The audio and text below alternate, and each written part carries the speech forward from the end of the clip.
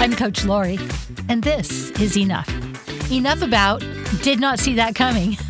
That's the name of my book, and you can get it anywhere books are sold. The reason I wrote it is because I was sideswiped, and I had to kind of reevaluate and reinvent my life. And so I wanted people who had been sideswiped by divorce or whatever to know they weren't alone. And for single moms to know that they don't have to do it all. It's okay to not be super mom. It's okay if your house isn't perfectly clean, if the clothes aren't folded perfectly. It is okay. Now we're in a pandemic, and we didn't see that coming. There are so many ways to look at this. I know several people who have bought houses during the pandemic.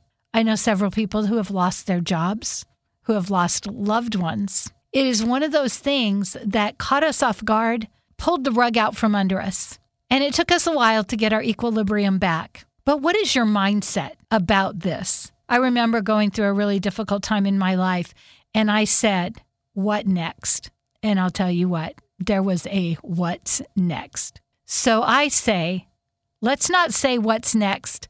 Let's find a place to be grateful. And I know that sounds so Pollyanna, but gratitude does change our life. I work with people in recovery, and their whole mantra is gratitude. They wake up and they find something to be grateful for every day. And I think it goes a long way. It doesn't mean everything will be perfect. It doesn't mean your life will suddenly just be awesome. It just means you're getting a mindset that will help you look for good versus helping you look for more, what next, and spin us down into a spiral. I've heard a recent study, there's been more suicides during this, and it's so important that we change our mindset. We reach out to those who are hurting and let them know they're not alone and there is help.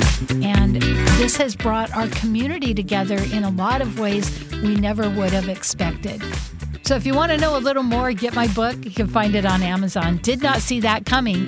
Hope for the single parent, even though it's for anybody who has had a did not see that coming moment. I'm Coach Lori, and this is Enough.